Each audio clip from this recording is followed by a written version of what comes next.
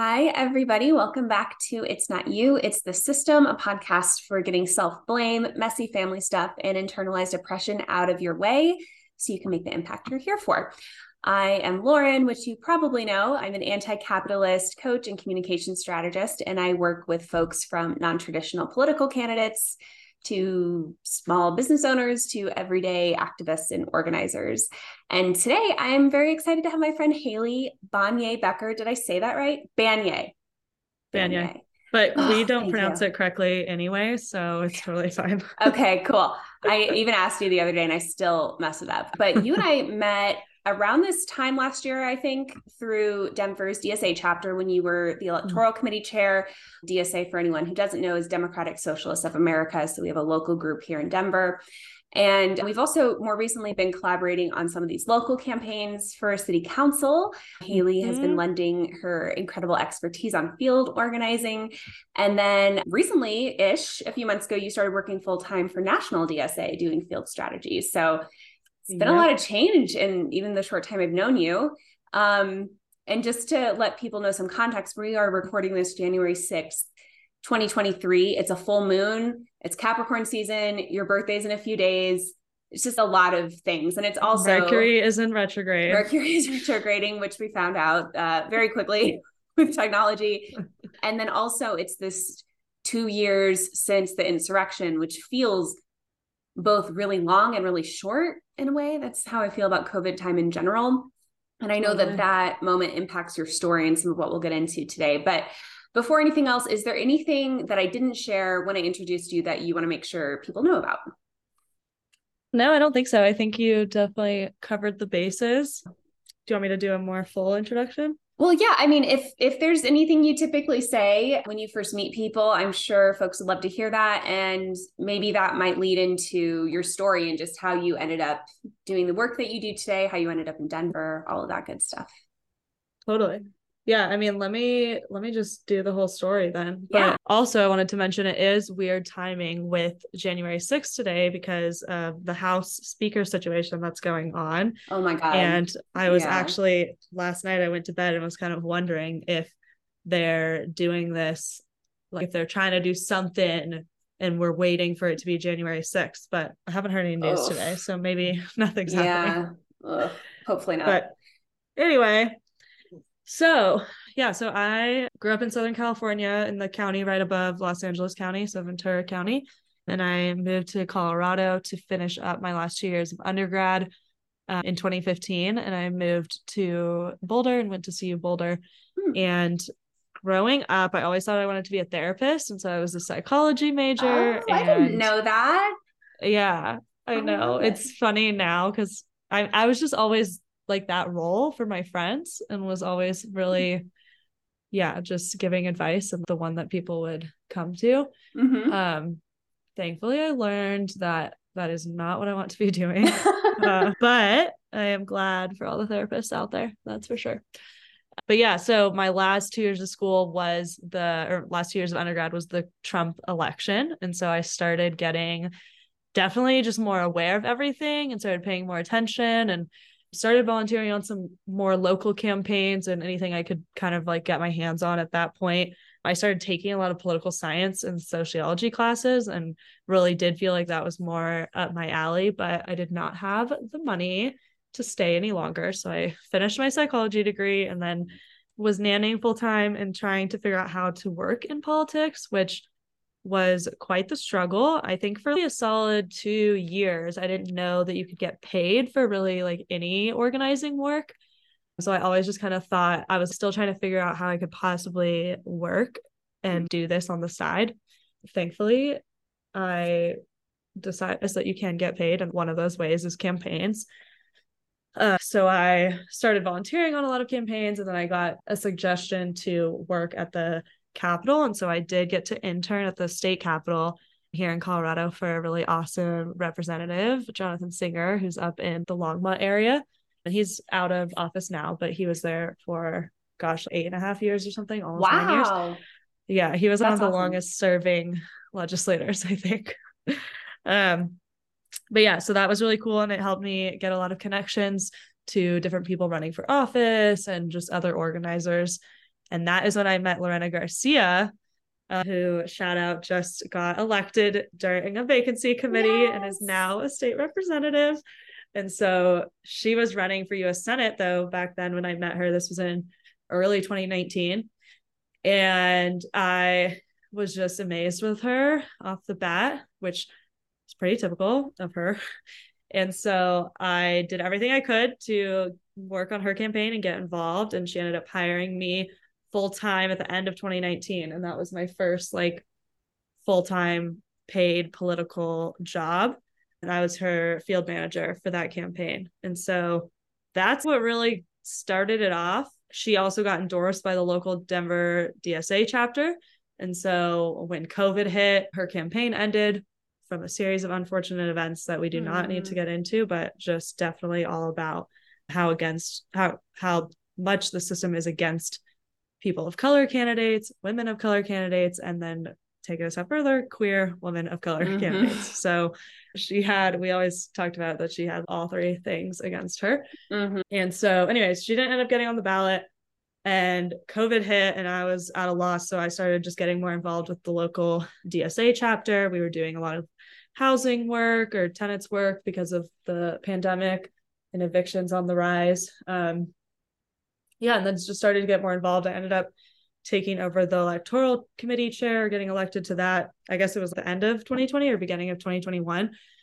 And that is really when I started just getting more involved in the Denver community and doing a lot more and just getting to know so many more people. That's how I met you. That's how I met Shannon. That's how I met, Tiffany. Well, I guess I knew Tiffany earlier, but whatever. A lot of people, a lot of whom are running for office right now, which we'll get into. It's so exciting.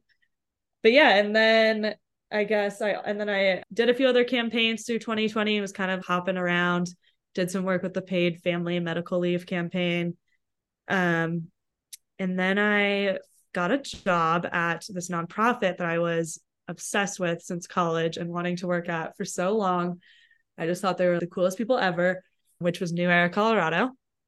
And so I started working there at the end of 2020 and stayed for quite a while. I just left there at the beginning of this past year of 2022 and applied for the job with DSA National. And now I work for DSA National as a field organizer. And so I work with chapters in Colorado and a lot of states, in a lot of different Plains states, Mountain West states, and then the Pacific Northwest. And so cool. I was curious because until recently, I hadn't looked at like DSA National's website and their staff. It's a pretty small team, actually. Yeah, and you all do a lot. Yeah, we don't have many staff. I think that's especially obviously we have a development team. We have, all the different things that are needed to literally just run an organization to begin with. But specifically, the fact that we are this political organization that organizes it feels shocking to me because our organizing team right now is 8 people. It's teeny. I know you all are hiring one more, I think. Yeah, I think we have 1 or 2 positions open right now. Okay. And but still, so I was 10 people. That's wildly small. And the DNC is its own beast. But if you think about what most, even a state party has in terms of staff, that's actually kind of comparable, especially in a state with a robust Democratic Party. So you all are doing that nationally, which is really amazing. And what I also think is cool is how your job is so focused on supporting the chapters, because the real organizing and the real work happens on the ground, which you do every single day. And then you also have this great full-time job that happens to also do that for other chapters. So that's really cool. Yeah, no, that's definitely why I wanted to work here. And it is so cool.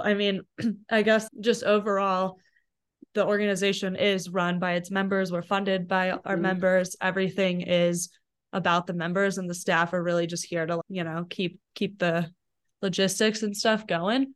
But it is just so member focused. And that I think that's so important to our movement. It is really, really cool to just get to work with chapters and support them when they need me, and get to just witness all the exciting things when they don't need me. And yeah, it's been cool. I think I definitely really like this job for sure. Yeah. It's truly grassroots, bottom up. It's not top down. Here's the mandate. You all go and figure this out. It's Exactly. from the actual people. Exactly. So coming back to this strange 2-year anniversary of the insurrection, which still, I mean, I remember that day, like I was at a point after the 2020 election where I needed a break from the news, and I started seeing little things on Instagram earlier in the day as things were, I knew there was a gathering and I knew there was some weird shit going on and weird vibes, but I was like, I just can't watch another fucking Trump rally. Like I wasn't into it. And I lived right behind the Supreme Court at 3rd and East Capitol. Yeah. My last year in DC, my last year in DC. And then I worked in the Hart Building in the Senate. So this was all happening like where I worked, lived, grocery shopped, like my little corner store. God. It's wild to me. And back then, you know, this was 2013, everything was just open. There weren't these fences. There was Capitol Police everywhere, but it was a very low key in terms of the neighborhood, just pretty quiet. And so as the day went on, it was very bizarre to start to see some of those images, and obviously very scary. But you had a different experience being here. I, at the time, lived here too, but you were working at New Era that day. And so, I would love to hear about what your experience of January 6th was and how that impacted you 2 years ago. Totally. Yeah. So some context about New Era. It's also a political organization. It specifically works with young people in Colorado to just get young people involved in the political process. They did advocacy work, voter registration. We did some work with high schools and mostly community colleges and colleges. And so, I mean, we did a ton for the 2020 election, and we definitely had some different plans in place for rapid response when and if something went down in terms of a attempt to steal the election or something like the insurrection. That was definitely at the worst case scenario side of our planning. And I think what was crazy about it, and I've heard other people talk about this too since, is the election came and went, and then we all kind of thought that if something was going to happen, it would have happened in November, maybe December. But by the time January hit, I think most, at least us at New Era and me specifically, were pretty much just chilling at that point and thought, I mean, not chilling. Obviously, there's millions of things going on still, but we definitely didn't think the threat of anything big like that happening was still really a possibility. And so I do remember I was working probably on the couch where I love to work. And I think I was with my mom, and she had turned on the TV as she always does and was watching the news. And I was just seeing some glimpses of stuff. Yeah, kind of having the same thoughts of you as whatever. Like, why are they showing another Trump rally on TV? And then it started getting more intense, and I definitely checked out of work and was not really paying attention, and was watching what was going on. And then I just remember at a certain point, one of my coworkers and friends, Reagan, messaged me on Slack and was like, hey, do you think anyone's working right now? And I was like, no, Reagan, no one in this entire country is working right now. I think we're fine to watch this news that's happening. And sure enough, I think our executive director put out a statement in Slack a couple of minutes later being like, everyone just watch the news and don't worry about anything. Something like that. And so, I mean, it was just insane. I remember just being in shock for so long. I would say that's the main feeling I had at the time. And for you I don't want to ruin your flow. No. Go ahead. But because like in shock for me is like several hours of I'm fine. Like I've been through so much shit already. This is really scary, but like I'm good. And I remember jumping on Instagram and talking about white supremacy and trying to break some stuff down for people in my community who aren't in the political space and maybe didn't get the full gravity of it. And I was like, nope, my job is I show up and I teach and I support people and blah, blah, blah. And then the next day I kind of fell apart. So for you, is shock a similar thing where like, it's kind of like numbness, or I'm just going to keep going? What is that actually like for you when you're in that 100%? I mean, and so this actually relates back to just my life the last few years. I think in 2020, that summer, I was out protesting a lot and really, and we actually, a group of us held an encampment outside of the ICE facility in Aurora for 79 days, I think it was. Wow. Summer. yeah. And so between the ICE encampment and going back and forth to the different BLM protests downtown Denver, there was a lot of trauma, a lot of things I witnessed, a lot of things that happened to me, that happened to really close friends, community members that I witnessed, etc. And so really throughout the last 2 years, I've been trying to get a better grasp and understanding of how my body does work in fight or flight mode and freeze and all these things. And I have come to the conclusion that I definitely do freeze. And sometimes now I feel like I can't make any decisions. I'm like, cannot be relied upon if I'm feeling anything traumatic or something in the past that was traumatic is coming back up or something. Yeah.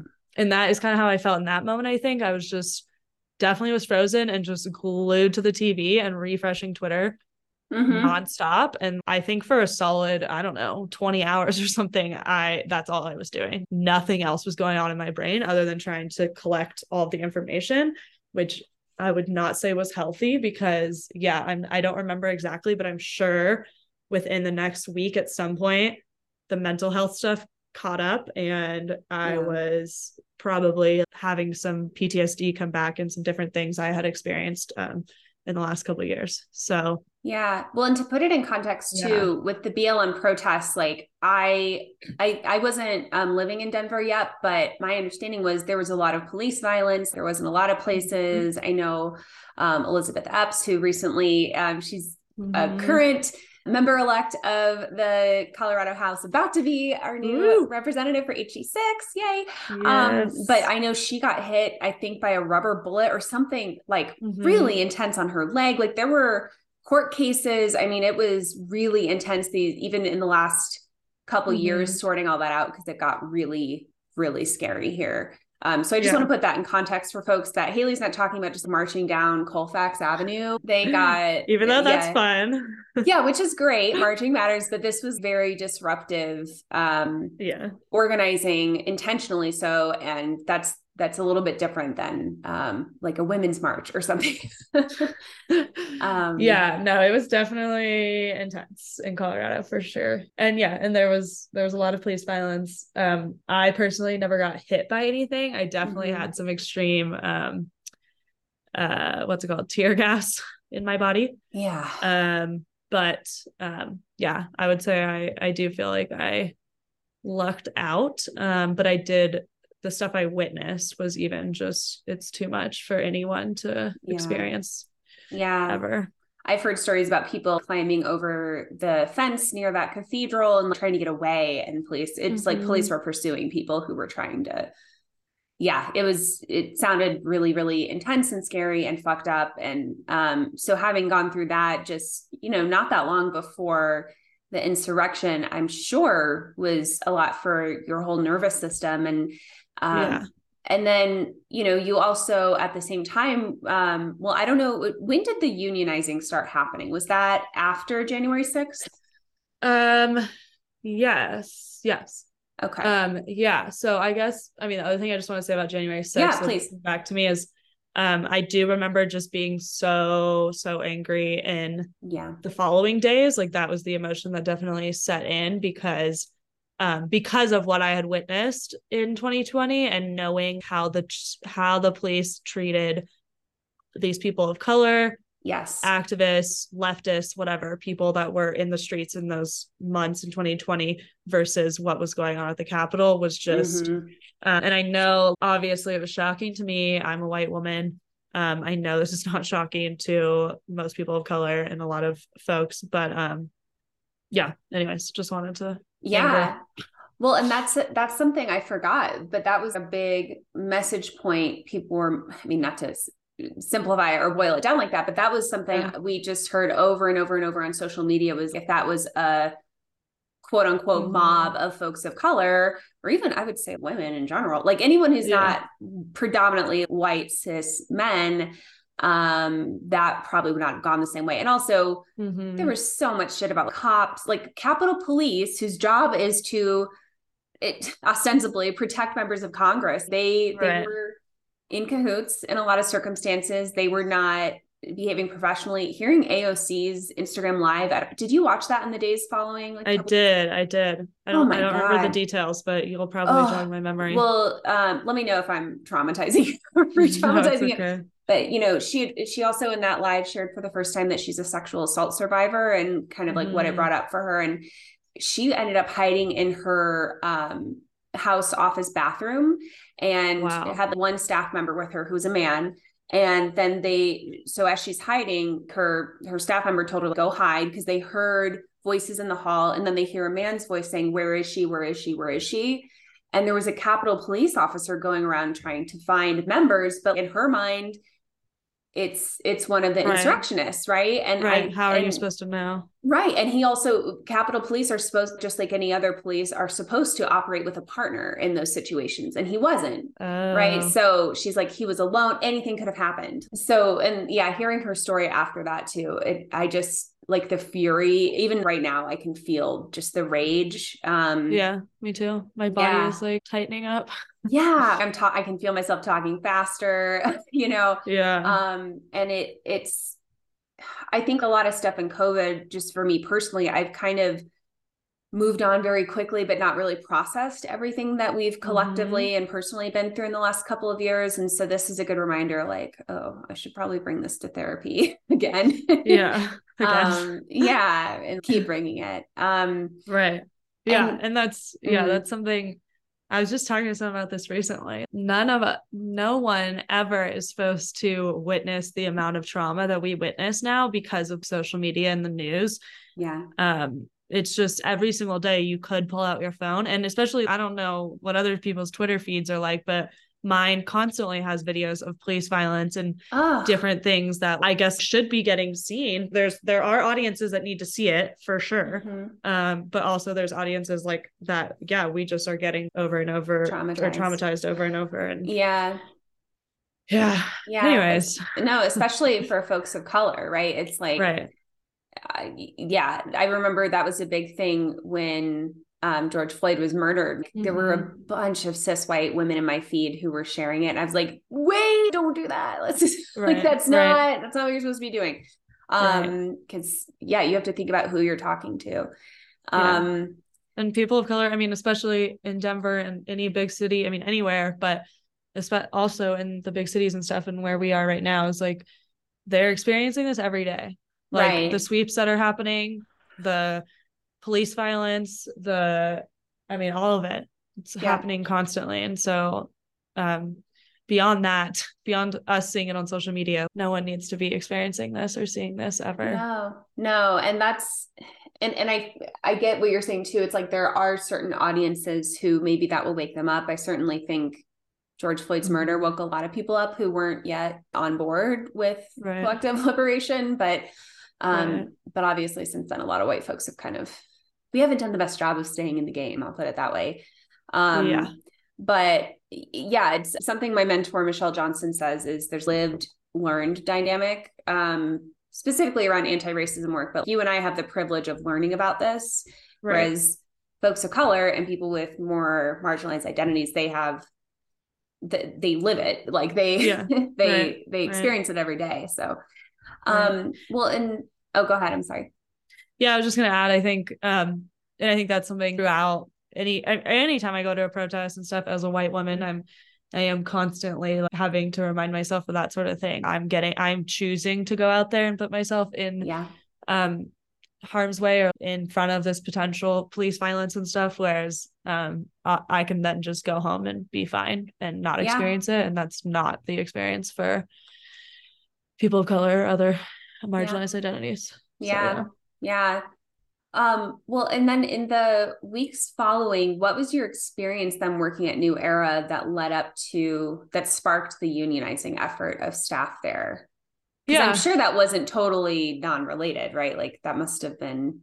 Yeah, I'm actually trying to think of a good way to relate it, but I'm sure it wasn't. I know personally that summer was my time getting just so much more involved in community and the different movements that have gone on and are still going on in Colorado or Denver specifically. And so and also, of course, getting more involved with the local DSA chapter. And one of the biggest committees we have in the Denver DSA chapter is our labor committee.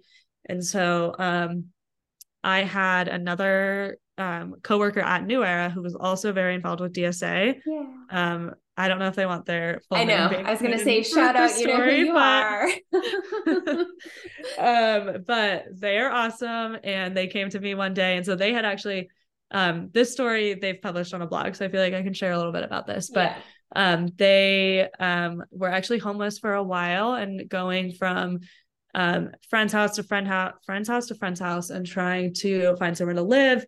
And there was a certain point that our executive director had allowed them to, or offered them to move into her guest house or guest room. And so they did, and they were there. I don't know how long, maybe a few weeks or something. But while they were there, like one night, casually, they were having a conversation about probably just the state of affairs in this country, and started talking about unions. And so our executive director was like, oh, you guys should unionize. And said person was like, great idea, would love to. So they came to me, maybe even the next day or very shortly after that, and was like, yo, as the like only other okay, maybe there was others, but as the main other DSA person, I need someone who's permanently on staff to do this with me, because they were working a temporary job on staff. And I was like, hell yeah, let's do it. At the time I was dating a union organizer. So I was like, I know we have support from him and his whole people. We got connected pretty quickly to a friend of mine who was a union organizer for a union that specifically works with nonprofit staff. And so can I ask what union that is? Really quick? Yeah. So CWA, and the local here is, the DNG, Denver Newspaper Guild, and I can't even remember the numbers because I'm really bad at that's okay. I'll look it up. Numbers. I'm gonna put it in the show notes. Sorry, I didn't mean to get you off track. No, you're good. But yeah, so so I don't even know where I was, but whatever. You got connected to these local organizers and unions. Yeah, and they're amazing. And she connected to us to a different union organizer too, and the two of them just really helped us out. I would also give a shout out to Colorado Immigrant Rights Coalition. They were also unionizing at this time and a lot further along in the process, and so they came to some of our very beginning meetings to give advice and support, and they were really, really amazing throughout the entire time. But especially in the beginning when we needed the help. And so, yeah, we just, I mean, after the executive director had told us to do it, it was kind of a no-brainer. We were like, yeah, of course, we need to get this written down, get this put in stone. And I do remember kind of in the beginning, there was these thoughts around, oh, you know, we have a supportive executive director right now. We need to just get this going so that in the future, if it's ever other people in charge, at least we'll already have this stuff in place and protections, and you know. So that was kind of our mindset in the beginning. Then we started meeting as a group and started talking, you know, about the different things we experience in the workplace. And there was definitely a lot more issues that we didn't really realize in the beginning, or maybe like not that we didn't realize it, but it was really just for talking about it collectively for the first time. If anyone takes any advice away from listening to this podcast, it's talk to your coworkers. Yeah. You guys are all going through the same shit. We were all going through the same stuff. And we all kind of thought it was our own individual problems in a lot of different ways. And so it's not you, it's the system. Yeah. I got us to the theme. Yeah. Yeah, it is. And so we realized there were actually some significant grievances. There was also some just major issues that New Era has had in the entirety of their organization, and those were those were the big things that we really wanted to address in unionizing. And so those were the fact that we had a very cyclical churn and burn structure, which means in our situation, we had, I mean, gosh, in 2020, I think our staff in the election season was over 100 people. And then by January 6th, insurrection, we were probably back down to, I don't know, 20 or less. Oh my God. Yeah. Wow. So on even election years, the staff, we just hire so many organizers. I mean, obviously 2020 was a huge year, but it is always significantly more during the even election years. And it's always these temporary jobs where we just bring in organizers, they work for a few months and they work their ass off, do insane hours. I will say that some stuff has gotten better, and this is conversations we always had and stuff, that since the 2018 election team, hours got better and pay got better and whatever, but still just not at a standard that's really should be acceptable. Still just like very nonprofit, industrial complex shit that everyone just accepts as normal. And so, yeah, so that was kind of the big reasons. We wanted our temporary staff to have longer contracts. We wanted everyone to be paid more. We wanted everyone to be paid we were aiming for a thriving wage, but livable wage at a minimum. Because I can tell you my entire time there, I was going more and more into debt than I was when I started. And yeah, so that was the dream. We filed our letter of I forget what it's called, but informing leadership that we were unionizing. I think sometime around, early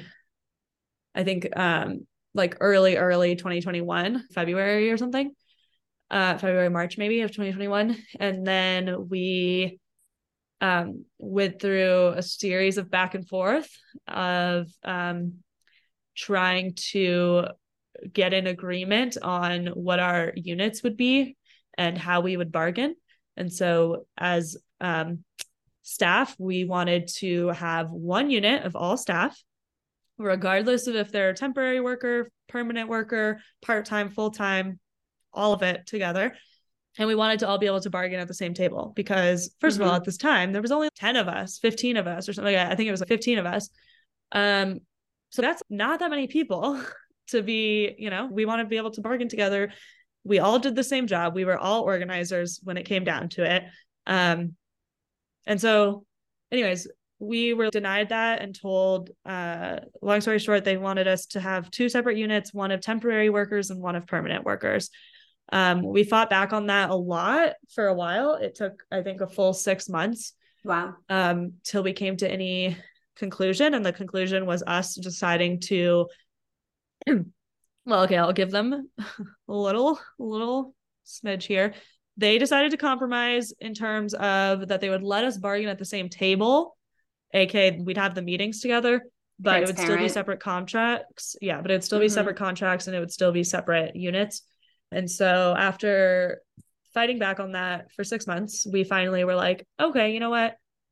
If we just agree to this, hopefully it means they'll compromise more at the bargaining table and we should just move forward at this point. So we finally got recognized in, I think, September of 2021. Okay. So yeah, a full 6 months after recognition. And surprise, surprise, they were not better at compromising once we got to the table. But yeah, it was just, an absolute shit show. I won't say who said it, but I will say someone who has a lot of union experience did say at a certain point that it was the most dysfunctional bargaining process they had ever witnessed. Wow. Which love that for us. Yeah, and this is also just a reminder coming from a progressive focused political nonprofit. So if anyone's going to unionize and have an easy time at it, you would think it would be us. Especially if the ED is telling you to unionize. Was that same person still in that? Yeah, my guess here is that she didn't know what that meant, really. I was going to say. Obviously she knows what a union is and stuff, but I don't think any of leadership or our board at the time actually understood what it meant to have democratic power given to your workers. Yeah. Bottom line. There was so many power struggles throughout this. They were absolutely, I remember one of the final things I said in my exit interview, which I only did written because I did not want to have to talk to our operations director about this. I just straight up was like, nothing, because they kept going back and forth of needing to rebuild trust over the last year, trying to or over the last 2 years now, trying to every team. It was like, we need to rebuild trust. We need to rebuild trust. And it was like every new person that hired immediately realized they didn't trust leadership, and leadership didn't understand why. And it was just this whole ridiculous thing where it was like, we don't trust you because you're not paying us enough and you're treating your workers like shit. I mean, it's not, don't get me wrong, it is absolutely not working conditions of a factory or what we see going on with Amazon and stuff like that, but we're not getting paid enough. Most of us were not getting living wages at the time, let alone especially not in Denver wages. No, absolutely it's not. Or Boulder. We did have a lot of staff in Boulder too. And so it was like, why would we trust you and respect you if you're not trusting and respecting us? Like, it's a pretty easy answer here, I think. And yeah, so it was, I don't remember where I was going with that originally, but just so intense. Bargaining went on for over a year. I left the bargaining committee halfway through, I think. Just stepped down for my own mental health. Because it was just meeting after meeting of people crying, and that's fine. I was crying a lot too, but it's a lot though. Just like, yeah, people crying. There was harmful things being said a lot from leadership side. There was people of color being told that their experiences were actually not valid because that's not how leadership experienced it. So that was fun. Yeah, a lot of good times. I have a few follow-up questions here. So first of all, are any of the people who led the union organizing still there, or did you all leave? So our very original organizing committee, which was 4 of us, all 4 of those people are gone. In terms of who has served on the bargaining committee, which at this point, almost everyone had to serve on the bargaining committee at least once because it went on for so long. There are still at least one person off the top of my head that is still at New Era, potentially a couple others, but I think it might just be that one person actually. Wow. Okay. So that says a lot. And also, yeah, we talk about this a lot too, even with these council races, and why the candidates you and I support are even running is there's so many in a city like Denver, especially, which is so dominated by Democrats. There's so much talk and saying the right quote unquote progressive talking points, and I support unions and I got their endorsement and whatever. But then when it comes to putting it in practice and living those values, that rarely happens. And even even in leftist spaces, right? And this resistance to paying people, there's so many reasons, but I think at the root of it is it's capitalism. It's a scarcity mindset of, well, we can't raise that money, we can't whatever. And that could be structural with the organization. It could be like, if you're on a grassroots campaign, that means the candidate has to fundraise more. We do have public funding for elections now, so it's a little bit better, but this resistance to paying people more, that always seems to be the biggest tension point between a candidate or an executive director or a leadership team and the people. It would be such an obvious, easy trust building solution to so many of these problems. But oftentimes people at the top don't believe that there are more resources available. And so it's just, it's just the scarcity mindset. Yeah. Especially in nonprofit world, and campaign world too. Yeah.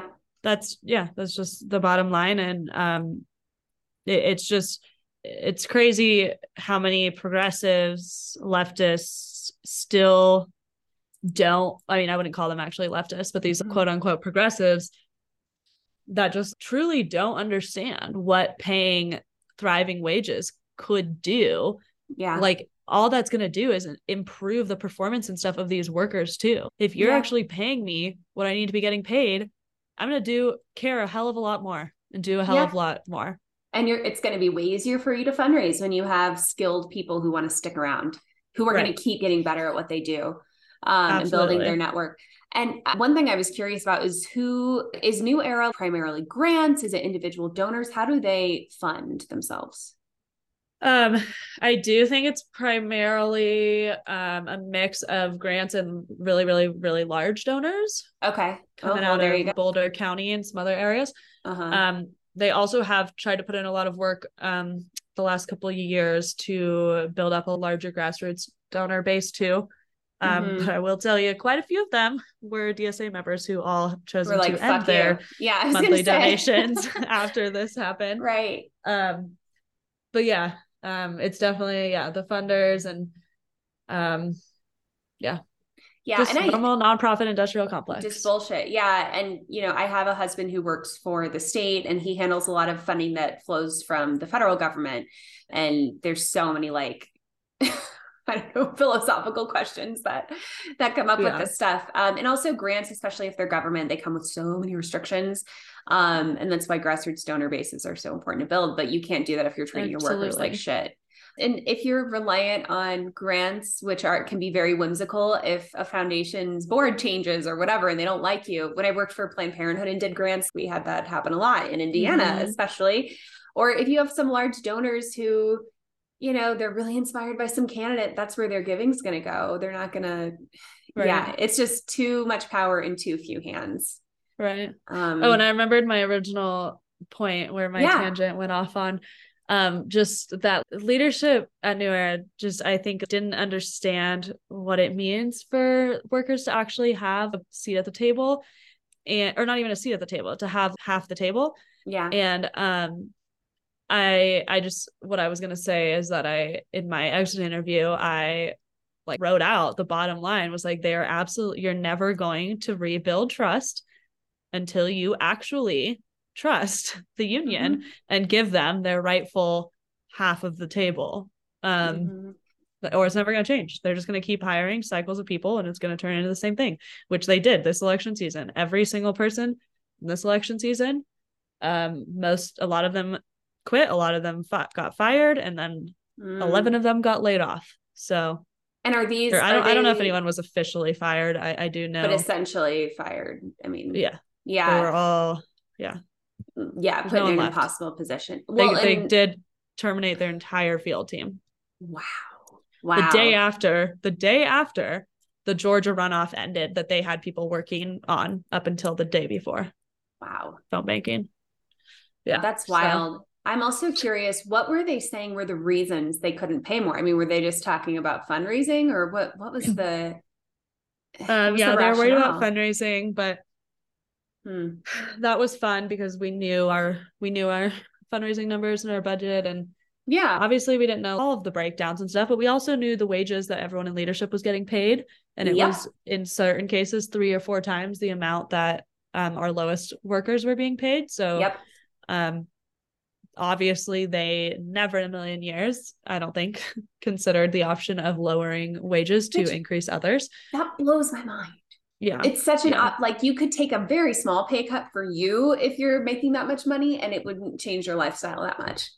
Right. So, I mean, it's just, the same bullshit, but anyway. Well, and our DSA National Workers Union, I'm guessing. Right? Yeah, we have a union. I think we're part of the Baltimore News Guild. Not really sure why, cool. But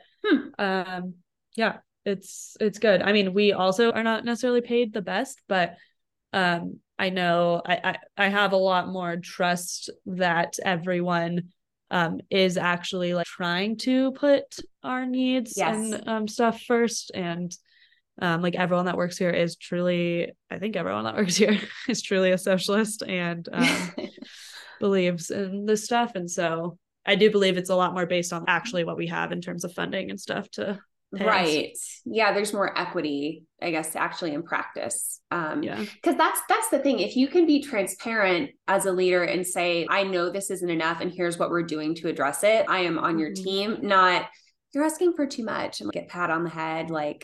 Right. That's I think the big difference, because one thing you and I talked about before we recorded was I don't even know whether to say the word progressive anymore. Maybe it's our leftist movements or whatever. We need resources. And this is part of why I talk a lot about money mindset for people who identify as anti-capitalist, because right now this is the reality of what we're dealing with. And so if you are someone who you don't negotiate your salary or you don't charge your clients appropriately, that money in your hands can make such a big difference. And like, we need you to donate as much as you can to these candidates and to DSA. And I'll include a donation link to DSA in the show notes too. If and also become a member. Totally. I mean, and that's please do join DSA. Yeah. Wait, shoot, I should be able to read off the join link right now, but I mean, it might just be dsausa.org/join, but that might be wrong. Yeah. It's like $5 a month. Yeah. And there's also dues waivers if you can't afford it. So you can definitely apply for a dues waiver. Yeah. That's awesome. But I think I pay 10 a month or something. I don't know. But yeah, and that's what I was gonna say. That's a big reason I decided to take the job with working with these candidates that are all running for Denver City Council, or jobs, because I needed the money and needed to pay off my debt from the last few years of trying to work at a nonprofit. And so, And the only reason that's possible is because we do have this new semi-publicly funded campaign program for the city of Denver, the Fair Elections Fund, which is really life-changing for these candidates and the staff of these candidates. Oh, 100%. Yeah. I know Shannon has said she wouldn't be able to run and definitely wouldn't be able to pay people if we didn't have this matching. 100%. Yeah. Yeah. Hopefully the fund doesn't run out because it's the first year. So for anyone who's new to this, we don't really know what's going to happen in Q1, but knock on wood that there will still be money in the pool. Because it's interesting that a lot of these more moderate Dems or more mainstream corporate Democrats are also taking the money. I know. All of the current council members who fought against the Fair Elections Fund have now participated and taken thousands and thousands of dollars out of the fund, which is funny because they don't need it. And apparently it is helpful. Yeah. And they only didn't want people to have access to such a thing because they knew their seats would actually be in jeopardy. Yep. Yeah, a lot of the incumbents, there's only one incumbent I know you and I love, which is Candy. A lot of them these are the people who have the talking points, but don't vote the way that they talk, and don't fight for their constituents the way that they 100%. Say they will. So it's funny how low the bar is to them as far as being a good council member. And this is why I always encourage people to run, because you'd be surprised how inept and lazy and just how much your current electeds don't give a shit on all levels, but especially locally, where so much change can happen if you have good people. Yeah. Can I give a quick shout out to who we're supporting? Yes, please do. And I'll link all of these in the show notes. Yay. Okay. So let me just go in order. Yeah. There's a new candidate in District 1 as of a couple weeks ago, I think. Oh. And I don't want to do her last name incorrectly. So let me double check what it is. But so that's my district, and I don't know the state of her campaign or anything right now, but she is amazing. Michaela Ironshell Dominguez. And so she is running to unseat Amanda Sandoval in this district, who frankly has not done anything. Maybe not anything, but is not great on council. Anyway, and then in District 2, our beautiful friend Tiffany Caudill, who's running to unseat Kevin Flynn, who has done close to nothing. And then in District 4, we have Tony Pigford, who is so awesome. I remember my first meeting with him. I was like, has this person not been in my life before now? Has a very cute little kid. Oh my God. He has the cutest little boy. But anyway, so Tony Pigford running in District 4. And then we have District 8, I think, is the next one, with Chantel Lewis. Yes. Right? Is that 8? I don't know. Yeah, okay, it is. I'll trust my favorite number.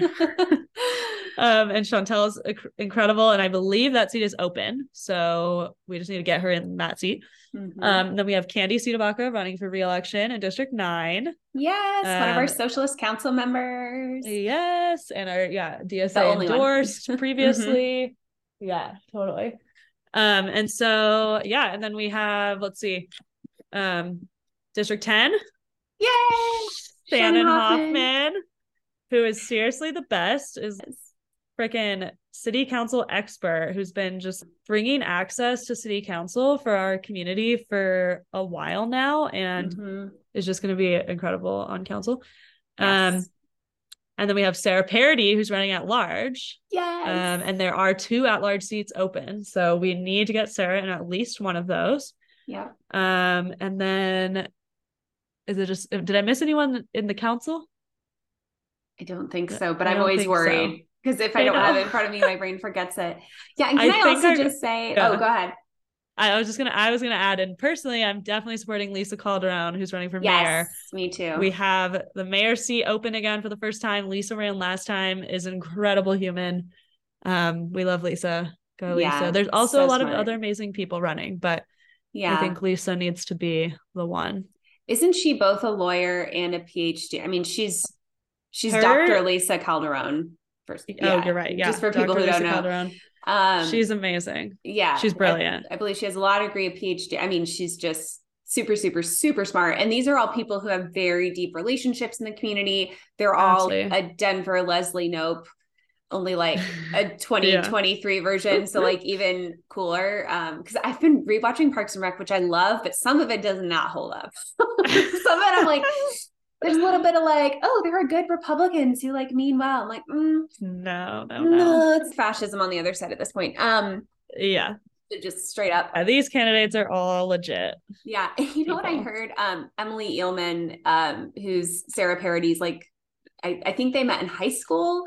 They've been friends for a long time. Emily told me that Sarah has never seen an episode of Parks and Rec. Like Sarah's one of those people who just was all about school and very studious and professional and like worked her ass off as an attorney for workers' rights and just doesn't really watch TV. There's so many pop culture things she doesn't know. I thought that was so funny though. That. Isn't that great? I love that. Like that's who you want. She is also just amazing. I remember the first time I was witnessing her around her kids or something.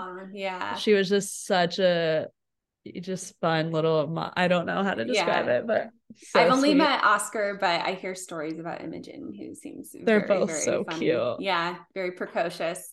Yeah, and a lot of these folks have kids. A lot of these people parent. I work full-time jobs. Work full-time. I think Sarah, all of them. Sarah recently took a leave of absence, but she's parenting full-time while her husband works full-time. So yeah, these are who we want in charge of things. Absolutely. Because I know for Shannon's campaign, the word we keep using is co-governing. We just don't really have that right now. It's very closed off and not transparent with the public. We'll put it that way.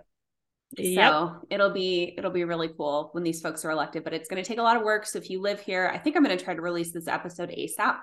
So if you live in Denver, please help us knock some doors. I'll link to all these different websites and Instagrams in the show notes. But also donations help, especially if you're a Denver resident, then we get that 9 times match from the Fair Elections Fund while that lasts. So $5 becomes $50, all the way up to $50 becomes $500. It's really meaningful for us. So yes, get your donations in. Yes, ASAP, please. Well, before we wrap up, I have 2 more questions for you. First is, what's been fun for you lately? Which I know is not an easy question for everyone to answer. I mean, I like to think that most of my life is fun, but I would say there's, which oh my God, there's someone new that I'm dating, and that's been really fun. So I'll just leave it at that. Yes. Fun very, very among exciting. Other words. Yes, he's very cute and seems very nice. I haven't met him yet. And then again, I'll link anything that we talked about. I do my best to link in the show notes, and I definitely want to link your blog if you're cool with that. Yes. And is there anywhere else where people can find you, support your work, stay in touch? Yeah, I think I'm pretty much on all the social medias these days, mostly Instagram and Twitter. Political stuff is mostly on Twitter, and I think my usernames are, my Twitter username is just Haley Becker, my HAYLEYBECKER, and then my Instagram is my full name, Haley Banya Becker, which I will just let Lauren link those in the show notes, because I always want to say banya, like a banh mi sandwich. That's what well, it's supposed to be like, it's Hungarian, and it's supposed to be banyai. Banyai. Ooh, I like that. Yeah. Oh, I didn't know it was Hungarian. I was going to ask you about the origins. Very cool. Yeah. So we don't say Banyai. Sorry, Hungary. You know, one day there will be a little umlaut over the I. Maybe you'll reclaim it. Well, thank you so much for your time, Haley. This was really fun. And I feel like I learned a lot about you that I didn't know. And I'm excited to celebrate your birthday tomorrow.